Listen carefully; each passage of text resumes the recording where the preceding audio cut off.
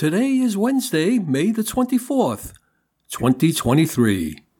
Welcome to the award-winning Personal Computer Show. I'm Hank Key. Do you know who has your personal data? Do you know how big tech companies are using your personal data? Our website is pcradioshow.org. We are heard each Wednesday at 6 p.m. Eastern Time on the Progressive Radio Network.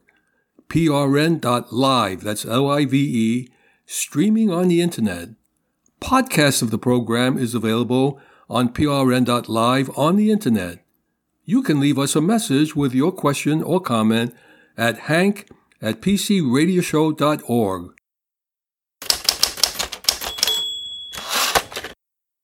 Meta was hit with a record $1.3 billion fine by its lead European Union privacy regulator over its handling of user information and given 5 months to stop transferring users' data to the United States. The fine, imposed by Ireland's Data Protection Commissioner, that's the DPC, came after Meta continued to transfer data beyond a 2020 EU court ruling that invalidated an EU-US data transfer pact. It tops the previous record EU privacy fine of 746 million euros handed by Luxembourg to Amazon.com Inc. in 2021.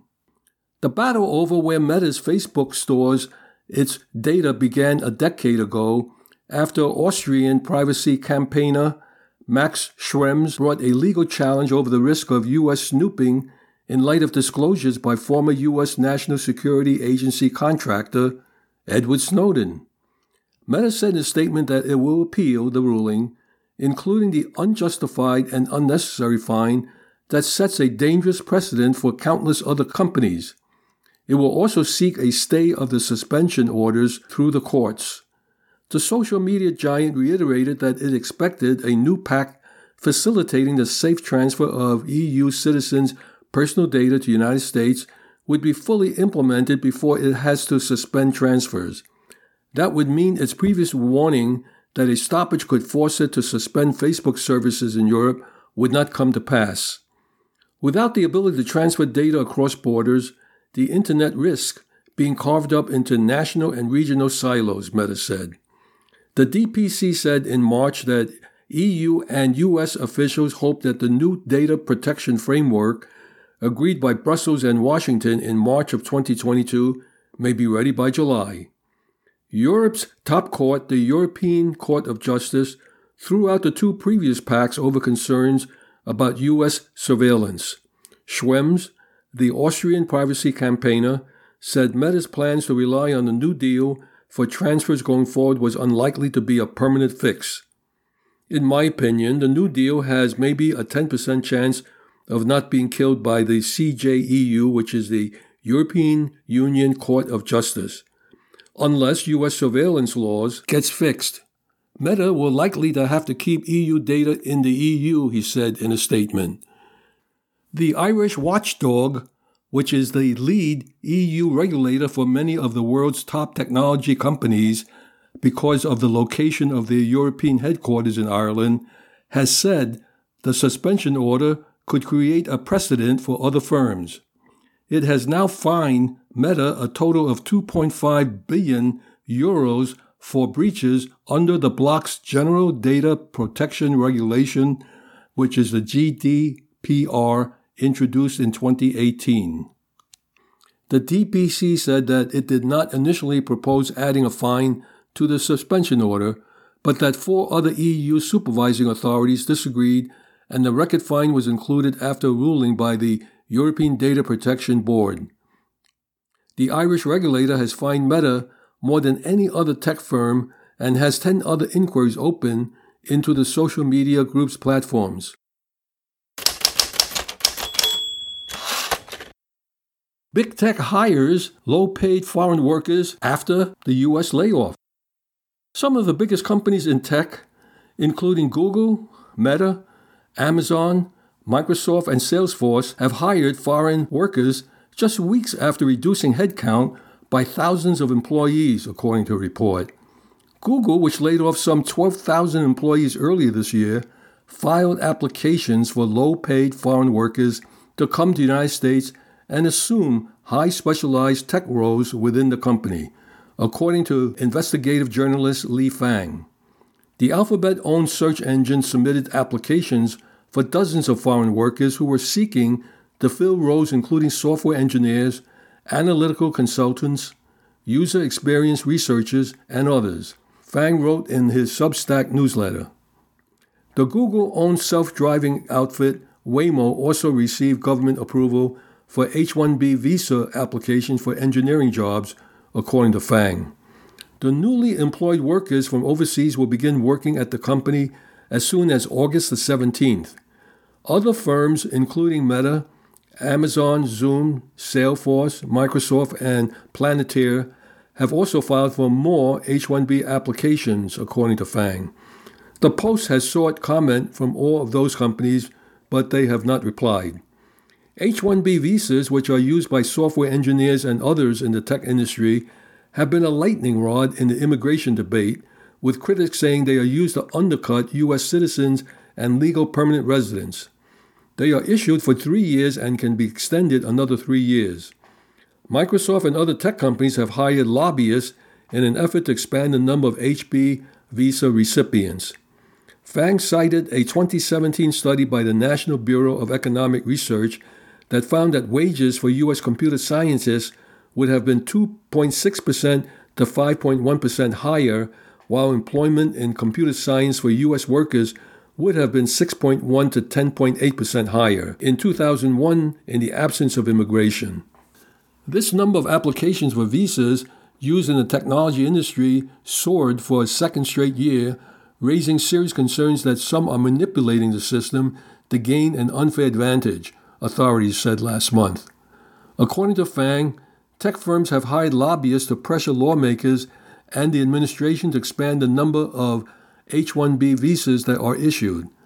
Tech companies including Meta have sought to hire more low-wage foreign workers after laying off thousands, according to a report.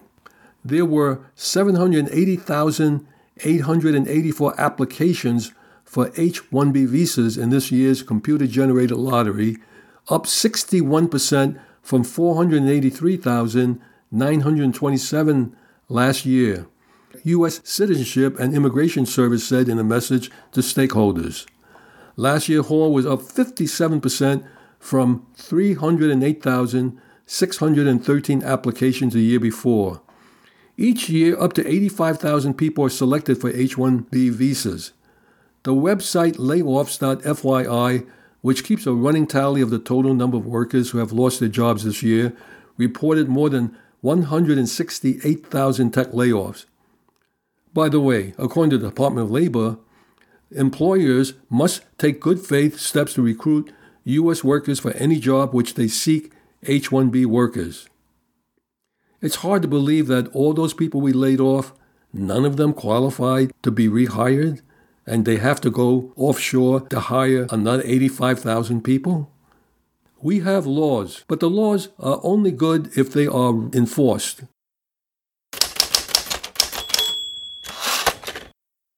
Google will soon purge inactive accounts. The tech giant says old, disused accounts pose a security threat. From the Google Cloud to the great big garbage bin in the sky, Google says use it or lose it. The tech giant now plans to delete old inactive accounts. Google is putting inactive users on notice. The tech giant says it will soon start deleting accounts that have gone 2 years or longer without a login or other demonstration of engagement. Stored content on Gmail, Workspace, YouTube, and Photos will all be on the chopping block along with the associated Google accounts themselves under the new policy as outlined in a company blog posted this past week. Though it can be easy to feel that the internet is forever, especially when something you'd rather not have posted make it online, it's really not. The internet has proven time and time again to be a rather ephemeral archive. Websites go offline, repositories of content self-immolate, servers get wiped, and Google can put an expiration date on whatever it wants. So consider this is your regular reminder to back up all your stuff, not just on the cloud. Videos, important emails, critical text documents, all of it.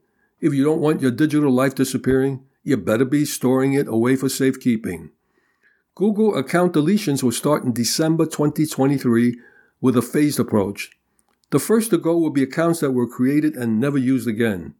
From there, the purge will expand to include any personal, not business or institutional account that's gone unused for 2+ years. The company says it will send multiple notifications over the months leading up to deletion prior to taking action, and these notices should go to both the account itself and any associated recovery email. We are going to roll this out slowly and carefully with plenty of notice, Google wrote. To prevent an account from being deemed inactive, users have lots of options.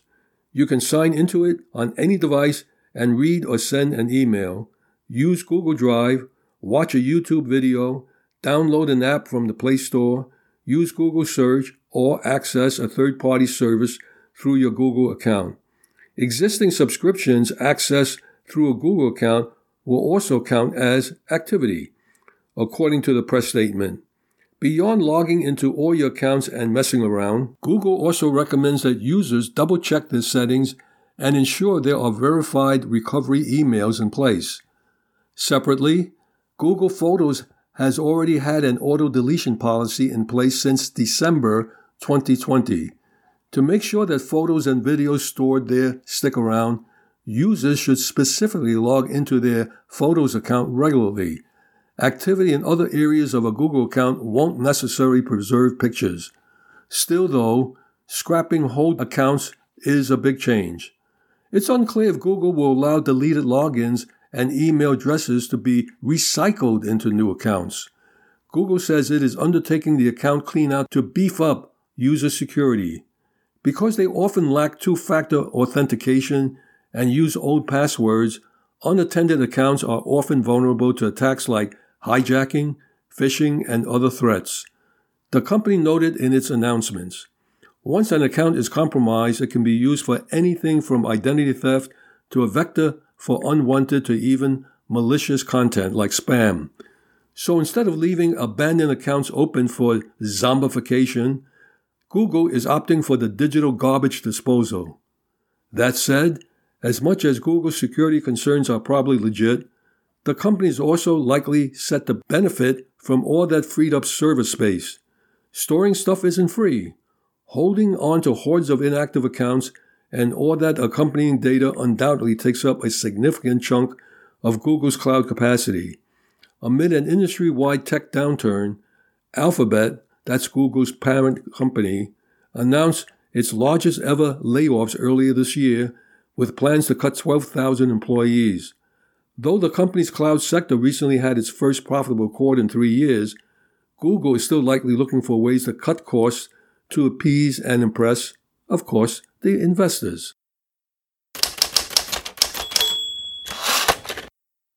Fake scientific papers are alarmingly common, but new tools show promise in tackling the growing symptom of academia's publish or perish culture.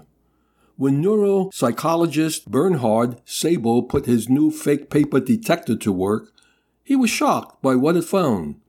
After screening some 5,000 papers, he estimated up to 34% of neuroscience papers published in 2020 were likely made up or plagiarized. In medicine, the figure was 24%.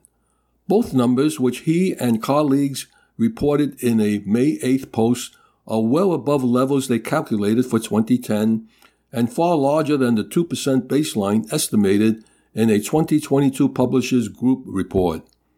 His findings underscore what was widely suspected. Journals are awash in rising tide of scientific manuscripts from paper mills, which are secretive businesses that allow researchers to pad their publication records by paying for fake papers or undeserved authorship. Sabel's tool relies on just two indicators: authors who use private non-institutional email addresses and those who list an affiliation with a hospital. It isn't a perfect solution because of a high false positive rate. Other developers of fake paper detectors, who often reveal little about how their tools work, contend with similar issues. The recent advent of artificial intelligence tools such as ChatGPT has amplified the concern of bogus manuscripts. Sable's tool correctly flagged nearly 90% of fraudulent or retracted papers in a test sample.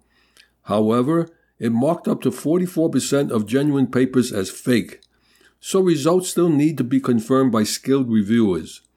Scrutinizing suspect papers can be time-consuming. Newly updated guidelines for journals issued in April may help ease the workload. Its previous guidelines encouraged journals to ask authors of each suspicious paper for more information, which can just trigger a lengthy back and forth. The publish or perish pressure that institutions put on scientists is also an obstacle. Publishers should also welcome help from outsiders to improve the technology supporting paper mill detectors, although this will require transparency about how they work. When tools are developed behind closed doors, no one can criticize or investigate how they perform. Flagging journals can quickly deter additional fraudulent submissions.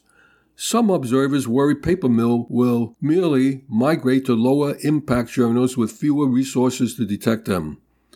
With increasing frequency, we're told to trust the science and follow the science. Yet, what science are we supposed to follow? Exactly who's an expert, and who's not, and who decides which is which?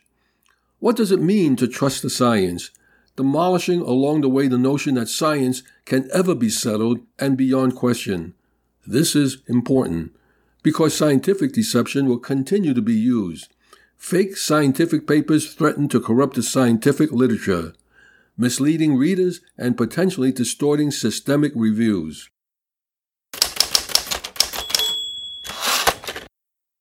Cord cutting 2.0 and new internet options. Cord cutting 2.0 is here, and it's not good for Comcast, Spectrum, AT&T, and the other ISPs. When people talk about cord cutting, they often talk about the idea of canceling cable TV and streaming content online. Now that more Americans are cord cutters than there are Americans who pay for cable TV, we are moving into cord cutting 2.0. Now Americans have decided to cut the cord fully on their old cable TV company. Now they want to cut the internet and move away from cable TV. Increasingly, that is becoming possible thanks to new internet options, including fiber, 5G home internet, satellite internet, wireless internet, and more. Recently, T-Mobile announced it had added 523,000 home internet customers in the first quarter of 2023. That number is more new home internet customers than AT&T, Comcast, Charter, and Verizon added in the fourth quarter of 2022 combined, according to T-Mobile. This comes as Americans are being drawn to cheaper new options, including T-Mobile's $50 a month home internet service. Verizon offers a 5G internet service that starts as low as $25 a month. Now, AT&T has also announced a wireless 5G called AT&T Internet Air to compete with T-Mobile and Verizon's 5G service. AT&T offering seems to focus on markets where its fiber networks have not yet reached. This is a very different strategy from T-Mobile and Verizon. A host of other smaller internet providers have recently started to pop up, offering high-speed internet options in a growing number of areas. In the past, most Americans had maybe 2 internet options where they lived. Increasingly, Americans now have more options. These new options are giving cord cutters the ability to cut the cord fully on their old cable TV company by ditching their internet for a new provider. This raises real questions about how cable companies will respond if both their TV and internet revenue is being challenged by new competitors. AT&T takes first step towards offering smartphone satellite service. AT&T files to lease spectrum to AST Space Mobile, the company behind a huge prototype communication satellite capable of beaming data to smartphones on the ground. A new deal with AST Space Mobile means AT&T is one step closer towards offering satellite-based internet through its customers' smartphones. As Space News reports, AT&T will lease radio spectrum to AST Space Mobile so it can beam satellite-based internet to customers without any modifications to their cell phones. AST made headlines last year for launching a huge prototype satellite built with the largest communications array in history. The so-called Blue Walker 3 test satellite is essentially designed to act as a cell tower in space with the goal of delivering 4G and 5G speeds to consumers on Earth. Last month, AST made its first ever voice call from Texas to Japan through the Blue Walker 3 satellite, which tapped the same radio frequencies as AT&T's cell network, the 850 MHz spectrum, using an unmodified Samsung Galaxy S22. Pending FCC approval, AT&T now wants to lease certain 850 MHz and 700 MHz spectrum to AST, according to a regulatory filing. The aim is to provide supplemental coverage through the satellite broadband, including for emergency purposes such as during a disaster. The same satellite broadband also promises to help AT&T connect consumers in unserved and underserved areas without causing interference with other cellular networks. Because AST's technology can focus satellite coverage in discrete portions of licensed areas, it does not need a nationwide swath of terrestrial mobile spectrum that a mobile network operator licensee has left fallow, the carrier added.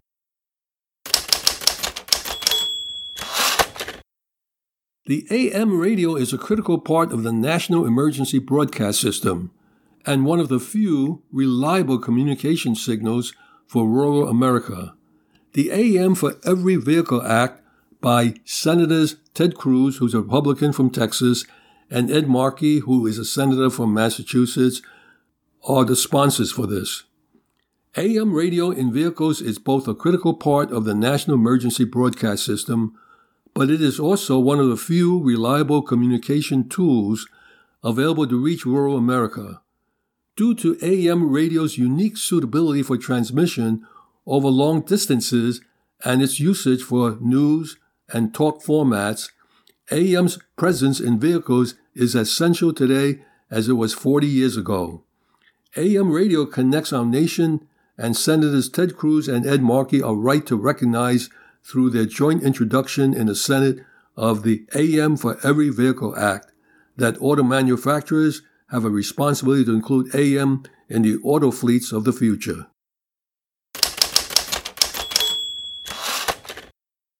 Presenting the ITPro series with Benjamin Rockwell. This is Benjamin Rockwell, and now it's time to get down to business. This is where we talk about computers, the workplace, how they all interrelate, and so much more. Frequently on this topic, basically in this few minutes we have with each other each week, I talk about things from a very high level. And this is not going to be any different.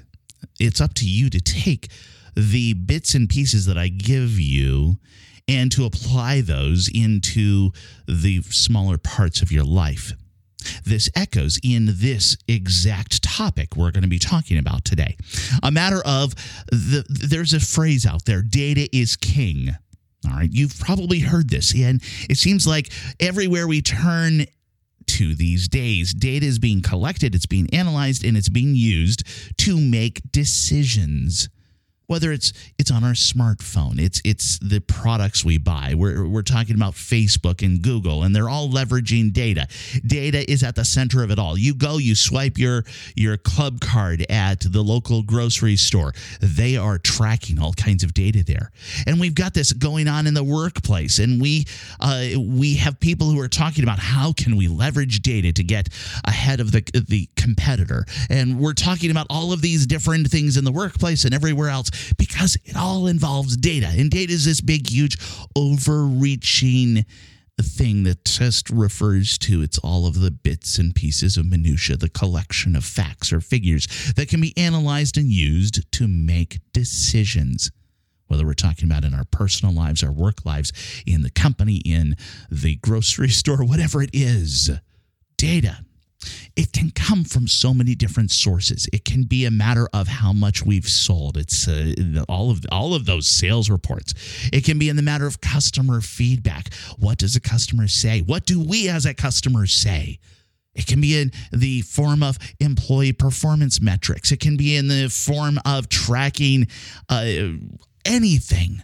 If there are numbers that we're putting down to paper, those numbers can be analyzed.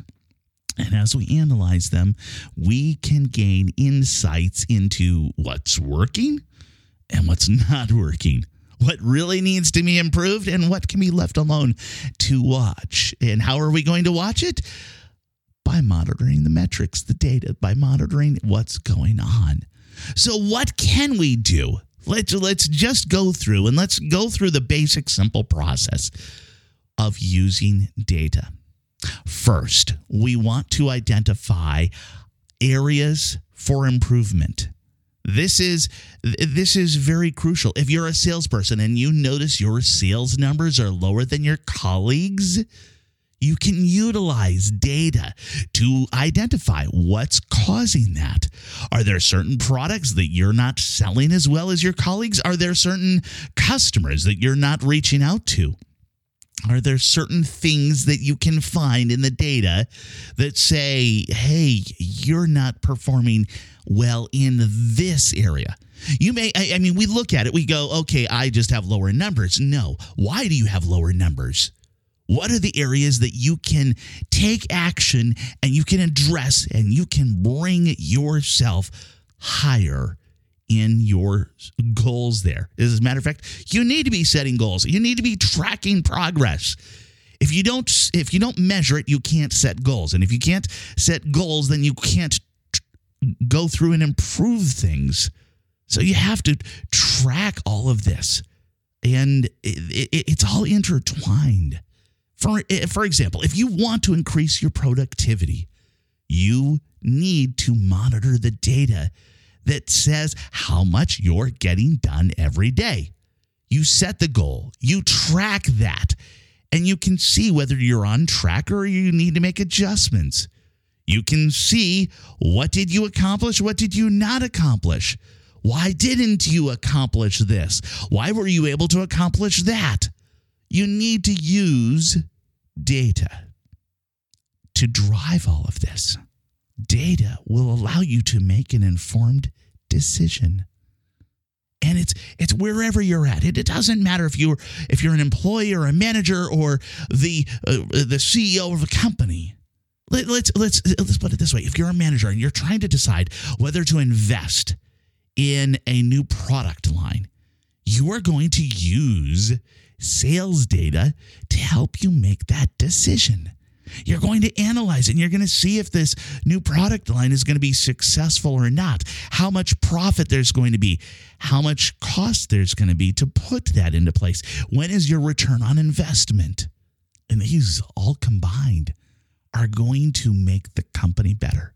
Lastly, I want to talk about you utilizing data to collaborate with others. For example, let's say you're working on a team project.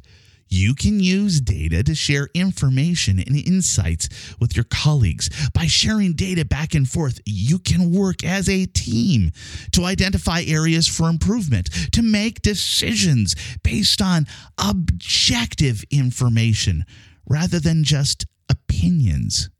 I'm struggling with that in something I'm doing right now, where I have opinions, but I need to look at the data to find out objectively if I'm right in my opinions. Now, just remember, data isn't everything. There are sometimes intangible factors that aren't going to be captured by that data. Yes, data is king, but it's not the whole kingdom. It's just like in a chess game. Data is a powerful piece on the board. It's not the only one. So you learn to use data wisely and in conjunction with your own instincts and abilities to achieve your goals and to reach new successes. This is Benjamin Rockwell. Back to you, Hank. Thank you, Benjamin. Automated hiring systems. Algorithmic screening tools on the surface seem like an appealing replacement for biased human evaluations. However, experts have started realizing that these tools reproduce and sometimes magnify human biases found in the data sets based on which these tools are designed. Algorithms do not question the human decisions underlying a data set. They attempt to replicate past decisions, and this can lead them to replicate all the human biases that they were intended to remove in the first place. Algorithms can exacerbate employment discrimination. These tools range in complexity from merely to parse resumes to rank them to systems that greenlight candidates and reject applicants deemed unfit. Increasingly, working Americans are obligated to use them if they want to get hired. It's time for the U.S. Federal Trade Commission to regulate them. Ironically, many of these systems are marketed as being bias-free or guaranteed to reduce the probability of discriminatory hiring. But because they're so loosely regulated, such systems have been shown to deny equal employment opportunity on the basis of protected categories such as race, age, sex, and disability. In December of last year, for example, a female truckers union sued Meta, alleging that Facebook selectively shows job advertisements based on users' gender and age, with older workers far less likely to see ads and women far less likely to see ads for blue-collar positions, especially in industries that historically exclude women. This is deceptive. Even more, it is unfair to job applicants and employers alike. Employers purchase automated hiring systems to reduce their liability for employment discrimination, and the vendors of those systems are legally obligated to substantiate their claims of fairness. The law puts automated hiring systems under the FTC's purview, but the agency has yet to release specific guidelines on how these systems ought to advertise their wares. It should start by requiring auditing to ensure that automated hiring platforms are fulfilling the promises they make to employers. The vendors of these platforms should be obligated to provide clear records of audits demonstrating that their systems reduce bias in employment decision-making as advertised. These audits should be able to show that designers followed Equal Employment Opportunity Commission guidelines when creating the platforms. Also, in collaboration with the EEOC, the FTC could establish the Fair Automated Hiring Mark, which would be used to certify that automated hiring systems have passed a rigorous auditing process. The mark would be a useful signal of quality to consumers, both applicants and employers. The FTC should also allow job applicants who are consumers of AI-enabled online application systems to sue under the Federal Credit Report Act, that's the FCRA. Previously, the FCRA was thought to only apply to the big three credit agencies, but a close reading shows that this law can apply whenever a report has been created for any economic decision. By this definition, applicant profiles created by online automated hiring platforms are consumer reports, which means that the entities that generate them, such as online hiring platforms, would be considered credit reporting agencies. Under the FCRA, anyone that is a subject of one of these reports can petition the agency that made it to see the results and demand corrections or amendments. Most consumers do not know they have these rights. The FTC should launch an education program to inform applicants about these rights so they can make use of them.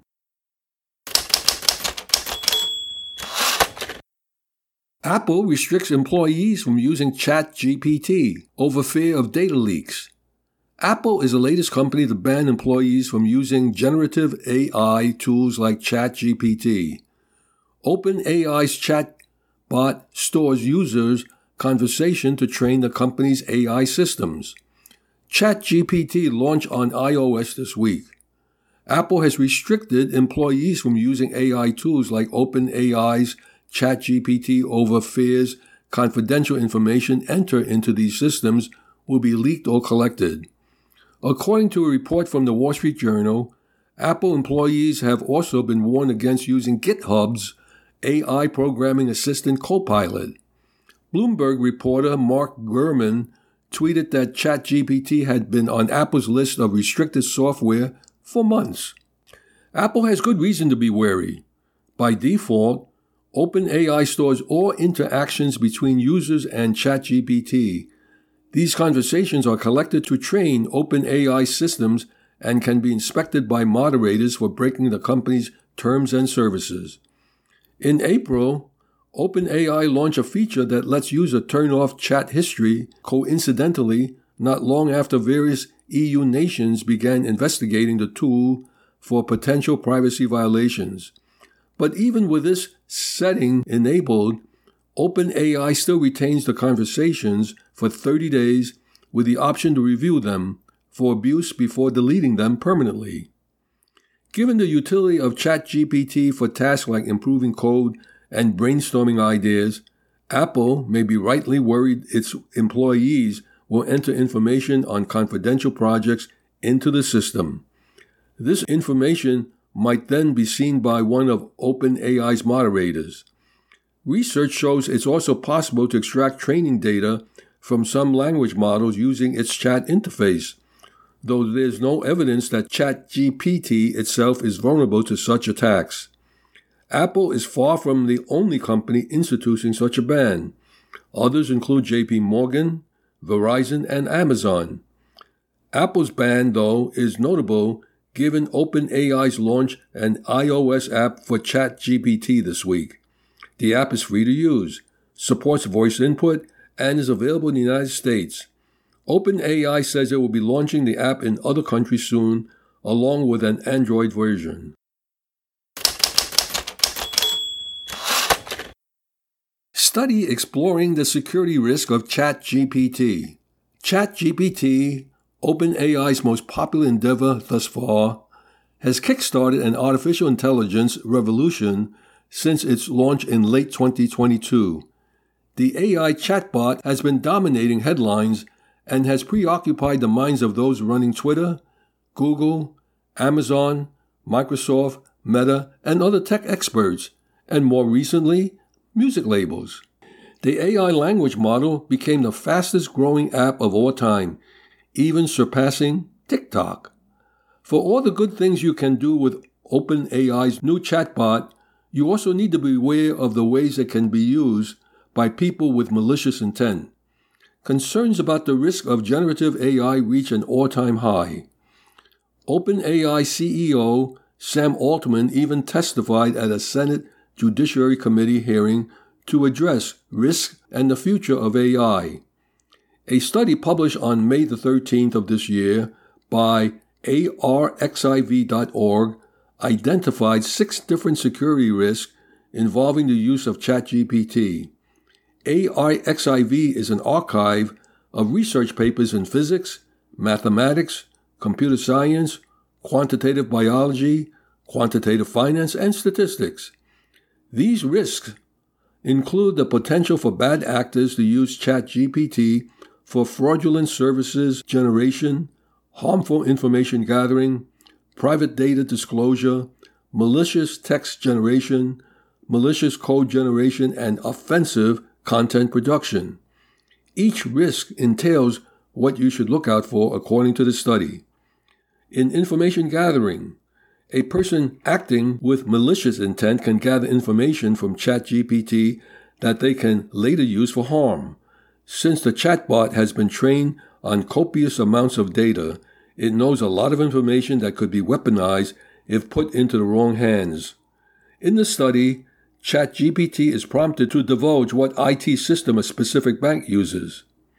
The chatbot using publicly available information, rounds up different IT systems that the bank in question uses. This is just an example of a malicious actor using ChatGPT to find information that could enable them to cause harm. This could be used to aid in the first step of a cyber attack when the attacker is gathering information about the target to find where and how to attack them most effectively, said the study. Then there's malicious text. One of ChatGPT's most beloved features is its ability to generate text that can be used to compose essays, emails, songs, and more. However, this writing ability can be used to create harmful text as well.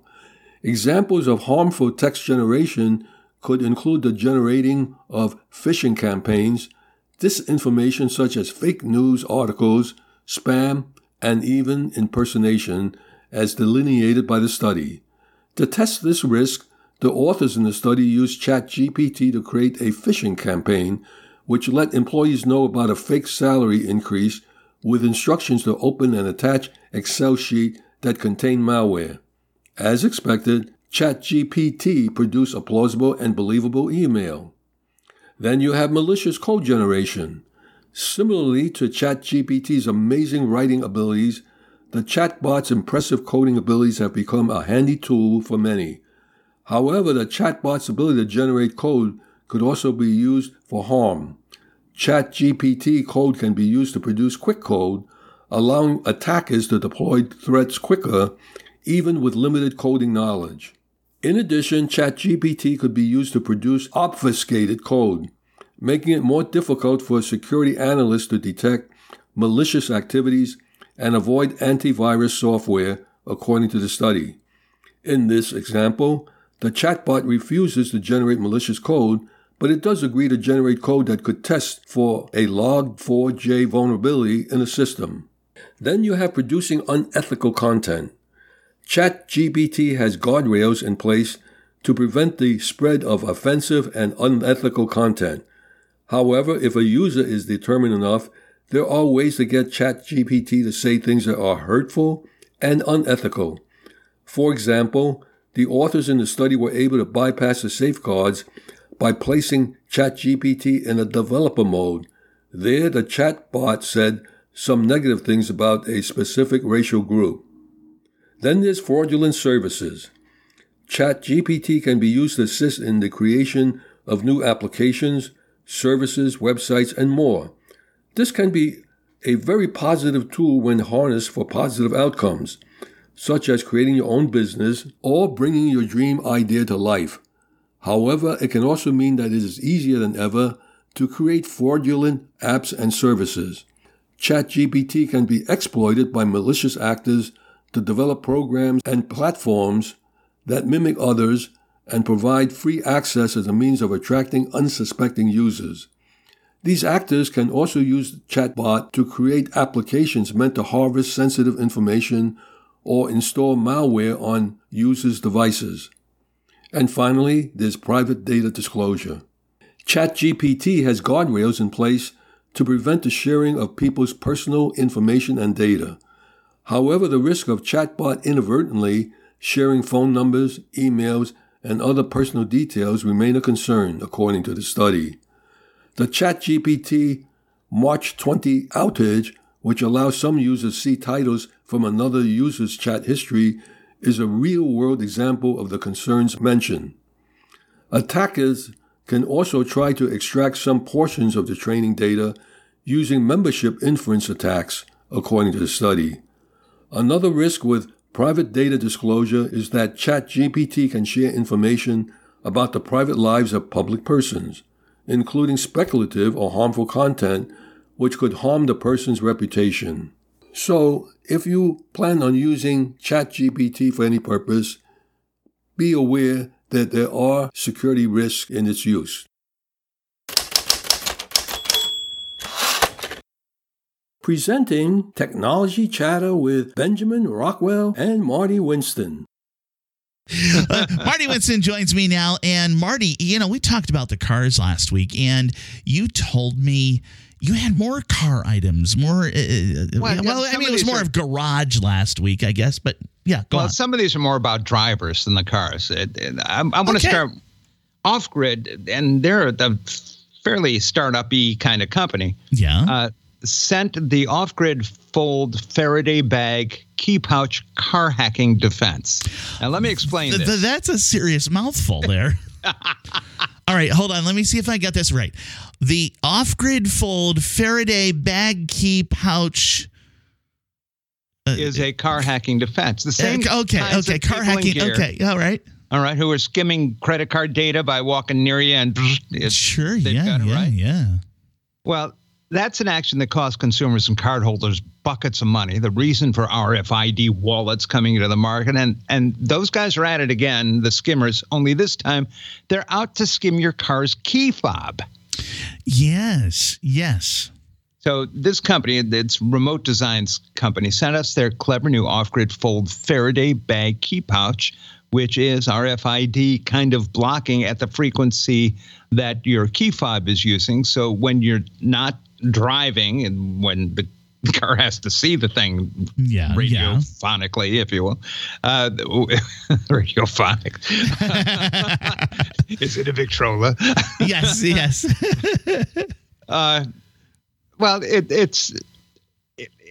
does it. It takes your key fob off grid long enough that their skimmer isn't going to see it. It turns invisible.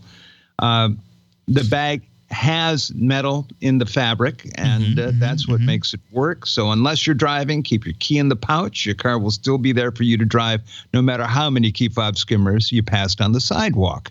Okay, so and this would be good for like at home. And also the office, because of course at home, sometimes your key fob, some of these key fobs are there's enough distance on them depending on where your keys are, so somebody can come along and just get in your car. Yeah. So I get it. The pouch is about $24 at Amazon. Oh, okay. Nice. Now, while you're driving, you might find that you're on a bumpy road just in your driveway. Oh, just in the driveway. Okay, so we're not even talking about the city or the county or the state or at this point the Department of Transportation. You're talking. Okay, so I've got a couple of cracks in the concrete. Yeah. That's not a pejorative. He's a clever fellow, really. He doesn't have. But if you have cracks in the concrete on your driveway or on the walk or on the basement floor, DAP has concrete crack filler, and this is a new thing, and it is so cool and so easy. It's a do-it-yourself fix that uses a bottle with a tapered pour spout with a dry powder inside. You put the dry powder in the crack. You use something, a piece of cardboard if you want, to smooth it out at the top, and then you mist it with water and give it about 4 hours. After 4 hours, you can put weight on it. It's rain ready in 24 hours. Okay, all right. The powder is a dry polymer. There's zero shrinkage, no fading, no peeling, no shrinking. So it's high-tech stuff then? Yeah. Okay, all right. And this DAP water-activated concrete crack filler is at Lowe's for about $11. Nice. Okay. So how much does it fill? Well, we're talking about powder. How wide is your crack? Crack's more than an inch. Heck, if a crack is more than half an inch, I might suggest trying something else. But if you're catching it early on, it gaps it. It's just done. Okay, all right. And speaking of driving, one of the hardest things to do when you're driving is to have a tub full of hot water and lather all over your face so you can shave with a blade. Oh, back to the days of the commute. I remembered. Okay, so I did that with the razor. And stubble. What are you going to do? Yeah. I got in the Andis, ANDIS, Inform shaver. Oh, nice. Here's a quick look. It's dual titanium foils that move independently of each other to follow skin contours. It cuts it up to 10,000 strokes per minute. That's 166 per second, roughly 2 to 3 octaves higher than AC hum. Okay. Plug directly into its AC adapter, or that's also how you charge its lithium-ion battery for about an hour and a half of shaving per charge. Its foils, the metal screens, are hypoallergenic. You can wash them in your sink. Shaving with the standard foil didn't leave any redness on my face, but it comes with a second foil for sensitive skin. Razor itself is lightweight, has a slender body, rubbery grips, handles pretty well, and here's the bottom line. If you're a perfectionist, your fingers may feel the spots where blade shaving leaves less to feel, a little less bristle. For everybody else, it gives a pretty good shave. What I call shaving for optics. Nobody will see that your face isn't quite as smooth as a newborn's go-away part. Yes. It's interesting you bring up Andis because I know this company. They've been around for a while. I mean, they're